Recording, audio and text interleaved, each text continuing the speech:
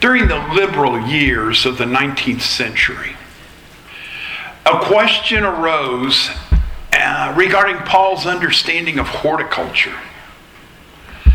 Commentators were making a lot of fuss of how Paul was making use of the olive tree.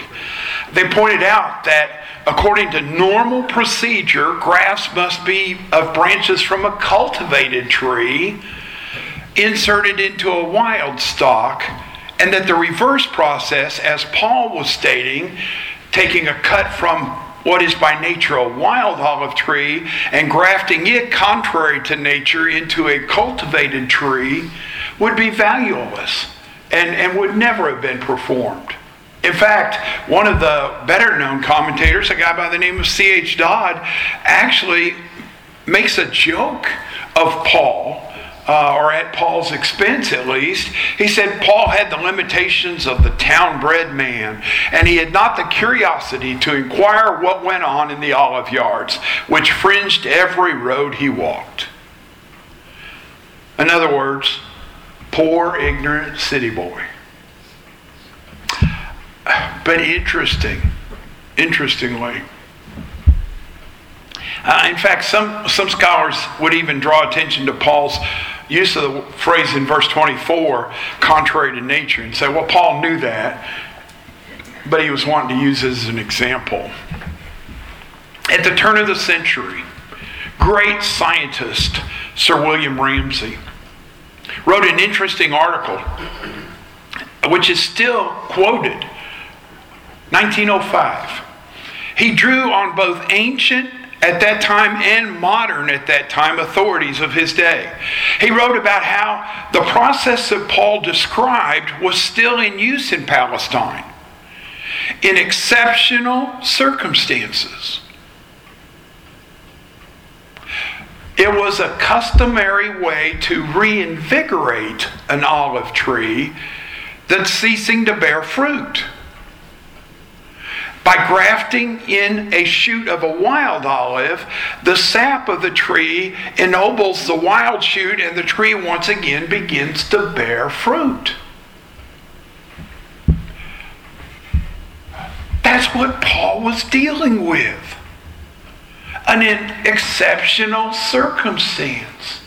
He was dealing with Israel that had started to fail, or had completely failed, to bear fruit. And so why not use this method that was in fact contrary to nature, not the normal way? What is contrary that Paul is making reference to is not the grafting, but the belonging. Namely, the shoot that had been cut from the wild olive to which it naturally belonged has been grafted into the cultivated olive tree to which it naturally didn't belong. That's what was contrary to nature. And so Paul develops his allegory as a way to play on the themes of broken off and grafted in, and to teach two complementary lessons. The first I emphasized last Sunday, the warning that for you and I as believers, and I think we need to hear this because I'm hearing all sorts of people that I know teaching it contrary, who never believed things could happen the other way for many years. But I think we need to hear again the warning that if that which is natural to the tree can be broken off, then we too need to be aware that we might be in danger of being broken off. And the key word that Paul uses is persist, if we choose not to persist to continue in our belief. Why would we think that God would want to say, well, they believed at one time, so I'm going to always just hold them within this, when that's not what he did with Israel? The second is a promise to the Israelite unbelievers that they could in fact be restored. And I think that's why Paul is using this idea of grafting in olive that's wild to the cultivated tree. He wants to emphasize this whole system or practice that they were aware of that was known as reinvigorating, bringing life back. And I think the assurance of this is drawn from the contrast between the natural and the unnatural branches. Paul's emphasis is that if Gentile believers were cut off of an olive tree that is wild by nature and contrary to nature were grafted into a cultivated olive tree, how much more readily will Jewish believers, the natural branches, be grafted back into their own tree? In other words, the restoration of Israelites is in fact an easier process than the call to call Gentiles if they would just study their scriptures with an open mind. I shared this week a passage one day on Facebook, and it was from the story of the two disciples on the road to Emmaus. And it's how their hearts were broken because of everything that had happened in Jerusalem. And Jesus is walking along with them, and he starts explaining to them how it's clear in the Old Testament that the Messiah would be a suffering servant. And that part is not hard for me to understand. The phrase that caught my mind, though, that I've pondered on ever since, is the fact that it says that Jesus started with Moses and the prophets and showed them everything in the Old Testament concerning himself. I would love to be a part of that Old Testament survey course. To see, because the early church didn't have the New Testament. They had the Old Testament. And that's where they continually saw the message of Jesus, the saving message of Jesus. And I think that's what brings us today to the image that I want to share and the word that I want to focus in your mind, and that's this word mystery. Mystery. Paul's going to begin our text for today by saying that in order that you won't be conceited or wise in your own sight, I do not want you to be unaware or ignorant of this mystery. Now, he had already warned against boasting back in verse 18. He warned against arrogance in verse 20. And now he's warning against conceit. You see, Paul knows that ignorance is the cause of conceit.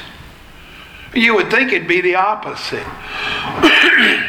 You'd think that it would be somebody whose intellect is just way up above everybody else that would be conceited. But no. Ignorance is the root of conceit. It's when we have false or fantasy images of ourselves that we grow proud. And conversely, knowledge is conducive to humility. For humility is honesty, not hypocrisy. I presume that's why my mentor, Dr. Bob Lowry, always insisted that the first principle of interpreting God's Word should be humility. I'm human. You all have heard me say many times, I know that there's something that I am interpreting from Scriptures incorrectly.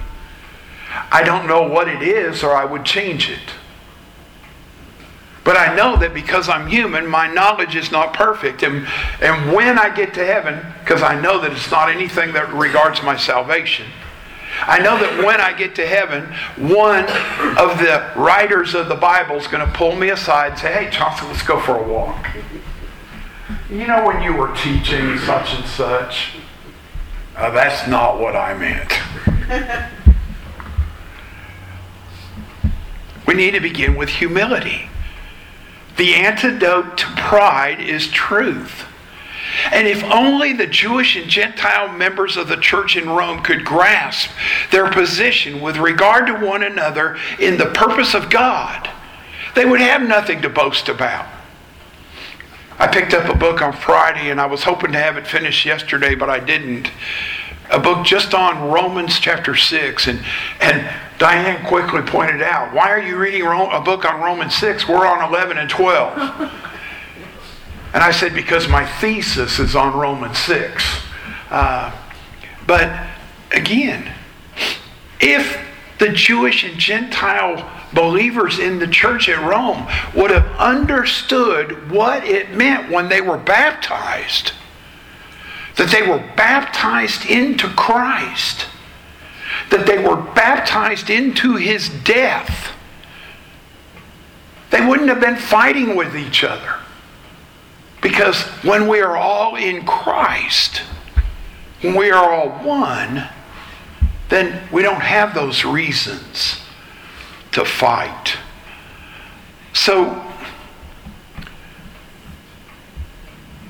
I hit something here real quick. Excuse me for 1 second. There we go. We need to understand, and Paul wanted us to know especially what the mystery was that would hold us together. And by mystery, he doesn't mean what we think of in terms of mystery. That's not what the Bible means when it uses this word, mysterium. It's not something that's unable to be known or is only known by the initiated. It's not something that's forever mysterious and incomprehensible. In biblical speaking, a mystery is something that was kept hidden for many years, but then God chose to reveal. So it's now known. It was a mystery, but it's now been revealed. And that's what Paul is doing. He is showing what God has revealed about this mystery of the relationship between the Jews and the Gentiles. So with that in mind, let's go to our text. Lest you be wise or conceited, wise in your own sight, I don't want you to be unaware of this mystery. Brothers, a partial hardening has come upon Israel. Notice that he says partial. We sometimes miss that. A partial hardening has come upon Israel until the fullness of the Gentiles has come in. And in this way all Israel will be saved, as it is written, the deliverer will come from Zion. He will banish ungodliness from Jacob. And this will be my covenant with them when I take away their sins. As regards the gospel, they are enemies for your sake. But as regards election, they are beloved for the sake of their forefathers. Let me go back to what I've been stressing. As regards salvation, they're enemies for your sake. But as regards service, they're beloved for the sake of the forefathers. See how that fits in? It's consistent. For the gifts and the calling of God are irrevocable. For just as you were at one time disobedient to God, but now have received mercy because of their disobedience, so they too have now been disobedient, in order that by the mercy shown to you, they also may now receive mercy. For God has consigned all to disobedience, that he may have mercy on all. May God add his blessing to our reading of his word. Exactly what is the content of the mystery that will nullify the Gentiles' pride? See, in the New Testament, again, that word mysterion is often used in a general way for revelation concerning Christ and the church. But a mystery that was of special importance to Paul was the revelation that God had always intended to include Jews and Gentiles together in the church of Jesus Christ. It's the mystery of salvation. Israel's salvation. Back in Ephesians 3, Paul emphasizes the fact that God is bringing the Gentiles into the church. But here in Romans 11:25, the emphasis is on the fact that unbelieving Jews may still be brought into the church. More specifically, the mystery focuses on the interdependence between the salvation of the Gentiles and that of the Jews. That not only are the Jews and Gentiles united together in the one church, but in accordance with God's plan, each group owes in part its inclusion to the other. That's why I was never able to feel comfortable and accept what I heard my dad many, many times over the years say, we're New Testament Christians. That whole Bible is important to us. We cannot understand the New Testament without understanding the Old Testament. And I think that's spelled out in verse 26 in those three consecutive truths. Israel has experienced a hardening in part until the full number of the Gentiles has come in, or the fullness of the Gentiles. And this is the manner in which all Israel will be able to be saved. It's not really all Israel will be saved. This is a mystery. Once hidden, now revealed. And the mystery is not just the fact that all Israel will be saved, but rather the way in which it will be saved. Verses 25 and 26a are a kind of summary of what he already said in verses 11 to 24. We cannot assume that the mystery refers only to what's following. It includes the content of the preceding verses. And the heart of the mystery is the next clause. That the hardening would last until the full number of the Gentiles has come in. Now what's that mean? Well, combined with the preceding clause and read in the context of verses 11 and 12, verse 15 and verse 18, I think it's clear that the hardening of Israel has something to do with the coming of the full number or the fullness of the Gentiles. And in verse 26a, where the emphasis is usually placed on the word all, and so all Israel will be saved. How many of you have heard that at some point in your past? One of these days, all Israel is going to be saved. Nation of Israel is going to be stored. All of Israel is going to come back. That's not what Paul's saying. The ESV that we read actually takes what is the more grammatically correct and more consistent approach. The emphasis should be on the word so, taken in the sense of thus, or in this way, in this manner, all of Israel will be saved. In other words, regarding Israel's salvation, Paul's point is how, and not how many. And so in answer to the question how and when, Paul provides the answer. The coming of Jesus. And he quotes Isaiah with a couple of little tweaks to say that the deliverer will come from Zion. Actually, Isaiah says to Zion. But it is in reference to the first coming of Jesus, not the second coming. Yes, it's in the future tense. Will come. But that's from Isaiah's standpoint, not Paul's. And Christ's first coming was just as much from the heavenly Zion as the second will be. And the strongest reason, I think, for taking it to be the first coming of Jesus is the specifically stated purpose for which the Redeemer comes to Zion. Namely, the redemptive acts mentioned by Isaiah and cited by Peter refer not to political restoration. It's not a political restoration of the Jewish nation, but they're references to personal salvation of individuals. And that's why Jesus came the first time, to die for the sins of the people, and thereby establish a new covenant with them, a covenant to take away their sins.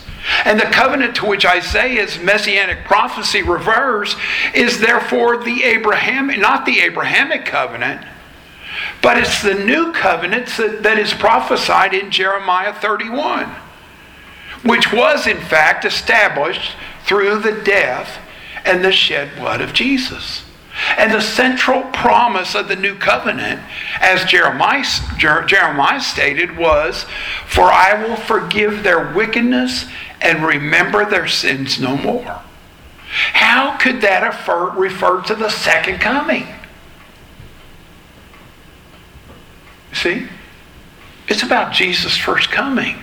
And that's exactly what Paul is emphasizing in his quote from Isaiah. God covenants to take away the sins of all of Israel, both the remnant as well as the Gentiles who choose to be grafted into that tree by the blood of Christ and by those who trust in Him.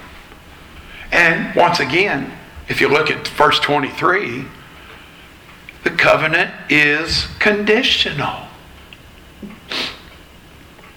There are so many verses that talk about the importance of those of us who come into that covenant relationship remaining faithful.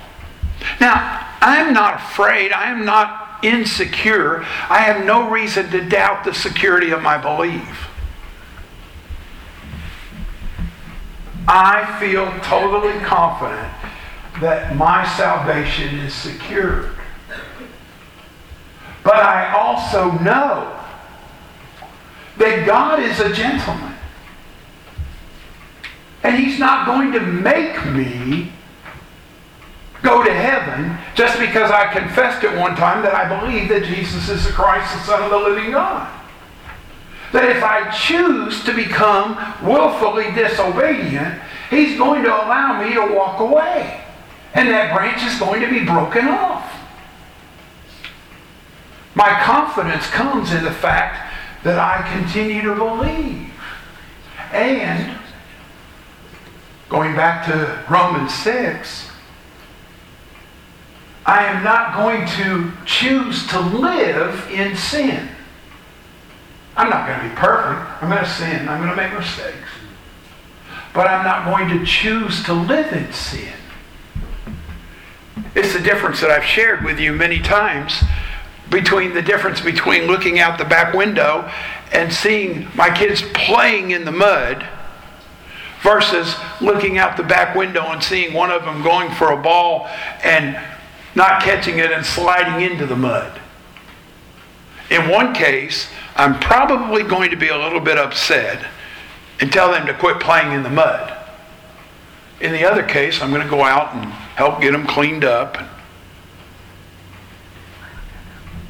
Now, so the question comes up, why?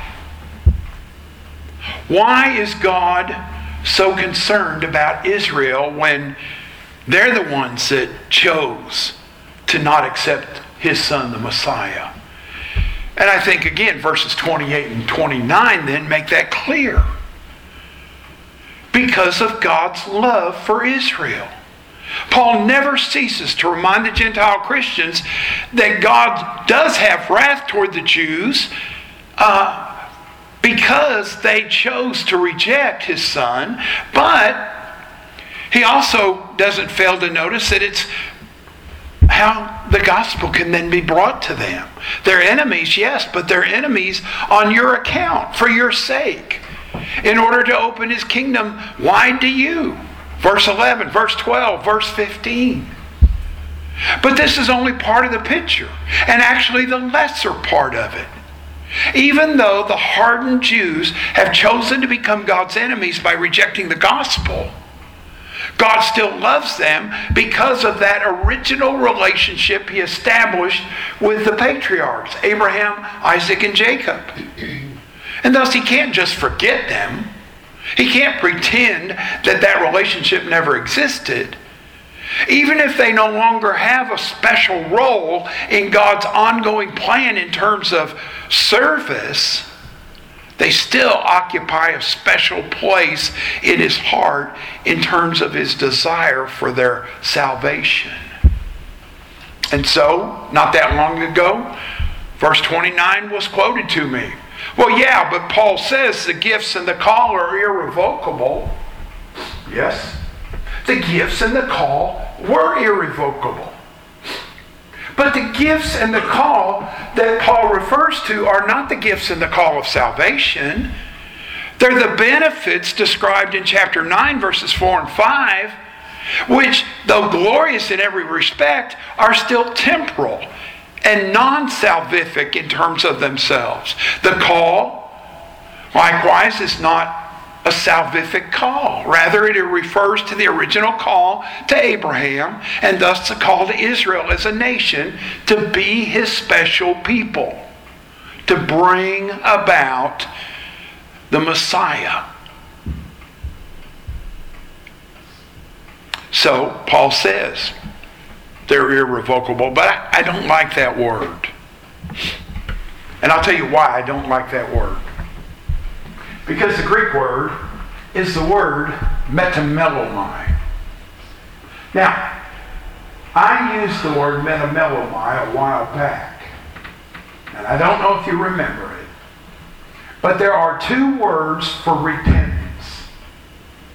Metanoia and metamelomai. When Peter says in Acts 2:38, repent and be baptized, it's the word metanoia, have a change of mind. Metamelomai is usually thought of more in terms of repentance, in terms of a change of heart. What Paul is saying here, and he uses what's called the alpha negative, the prima alpha. The word is actually metameletos. Don't think that they are regretted. It's not something to be repented of. And the point is that God must save the Jews because he's made... The point is not that God must save the Jews because he's made an irrevocable promise to Abraham and company to do so, but the emphasis is that God does not regret his choice of Israel as a nation through whom he brought Christ into the world. He's not sorry about that. And despite the centuries of their heartbreaking unfaithfulness and idolatry in Old Testament times, even Hosea is a message of, but I love you. You strayed away. You've gone after another spouse. But I love you and I'll take you back. And that's why God still loves them. And Paul begins this whole section with for, because. The Jews are still beloved because of the patriarchs, because God has never regretted his Old Testament, his old covenant relationship that he established with them. So, just what is God's ultimate purpose if it's not mercy?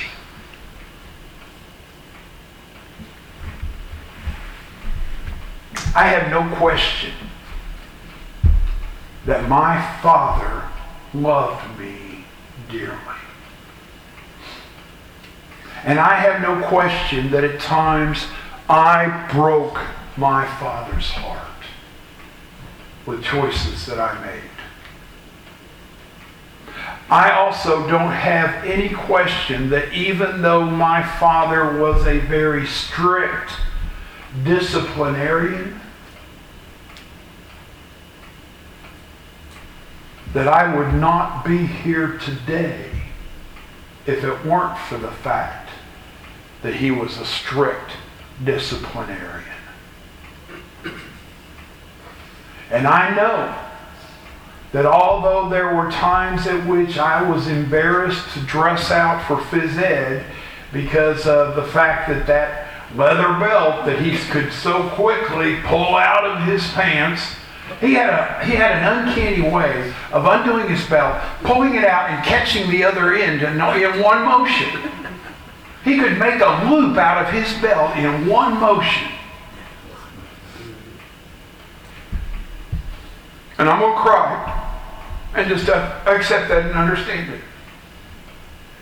But those welts, those bruises on the back of my legs, did me no eternal physical harm. But they saved me spiritually, eternally.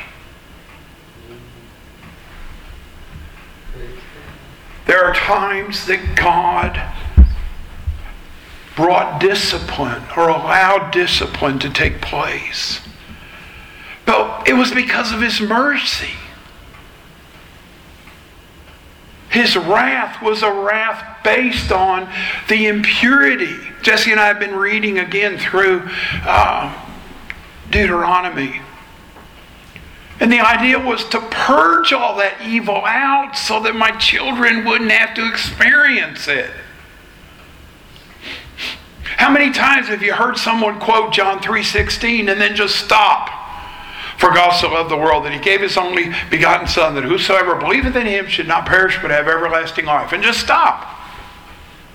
What about verses 17 and 18?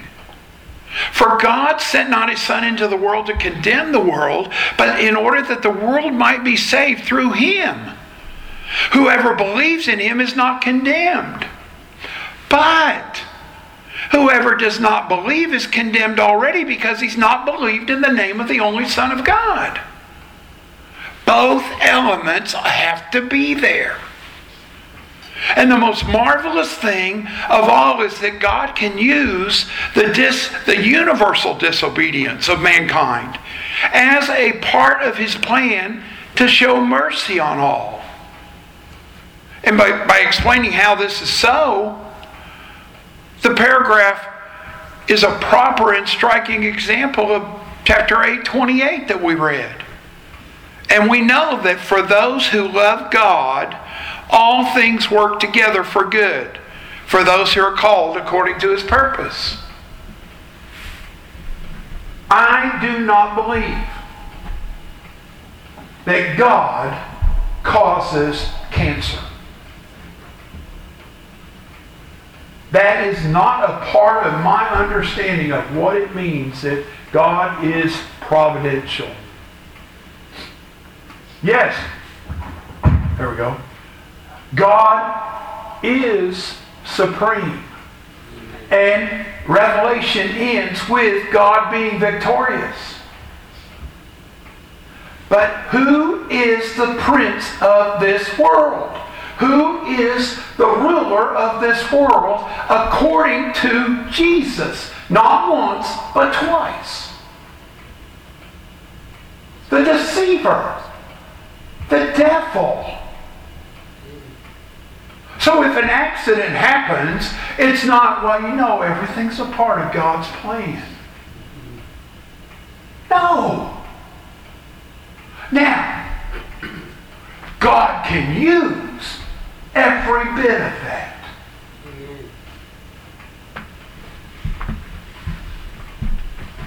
Mark will be the first one to tell you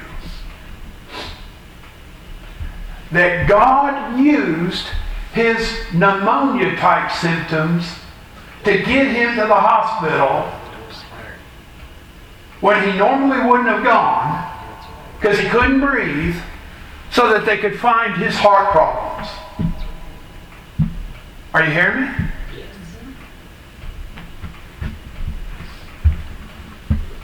And I think this is what God shows in terms of his ultimate goal, even for the hardened Jews, is that if they receive his mercy, they can be saved. So, here's my challenge for you today. I don't know how I didn't get ahead for that one. Here's my challenge for today. We actually need to hear the doxology. Because we need to understand our true place. And understand that God's way is right. Verses 33 to 36, the end of chapter 11. The end, by the way, of the theological section of Romans. Starting next Sunday with 12 to 16. It's the practical application of what all of this is meant. Oh, the depth of the riches and wisdom and knowledge of God. How unsearchable are his judgments. How inscrutable his ways. For who has known the mind of the Lord? Or who has been his counselor? Or who has given a gift in him that he might be repaid? For from him, and through him, and to him are all things. To him be glory forever. Amen.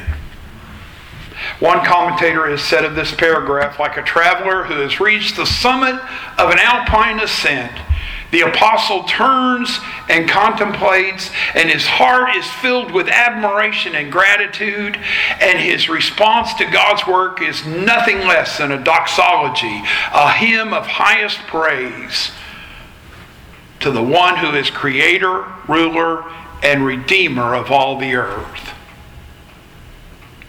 It's Paul's capstone of these chapters, where the overall subject has been God's faithfulness in his dealings with Israel.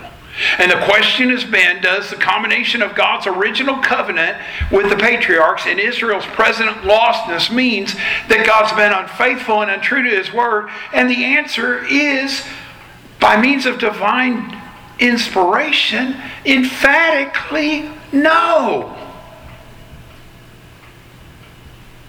That God's way is right. Let's pray. Father God, we come before you today thankful that you chose as a special people Israel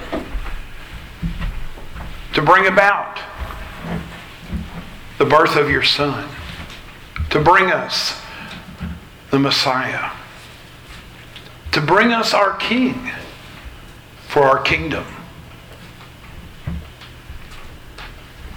I thank you, Father, that our citizenship is not of this world.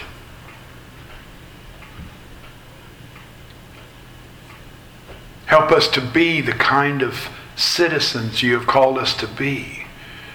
And help us in love to reach out to those of our brothers and sisters who are ethnically Jewish, to bring them to a knowledge of the fact that your Son Jesus was, in fact, the Messiah that they had looked for, so that they too can experience the fullness of living connected to the tree.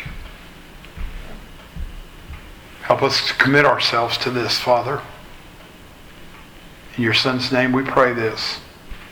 Amen. Our hymn of invitation and commitment is going to be Softly and Tenderly. We'll sing 2 verses. Let's stand and sing.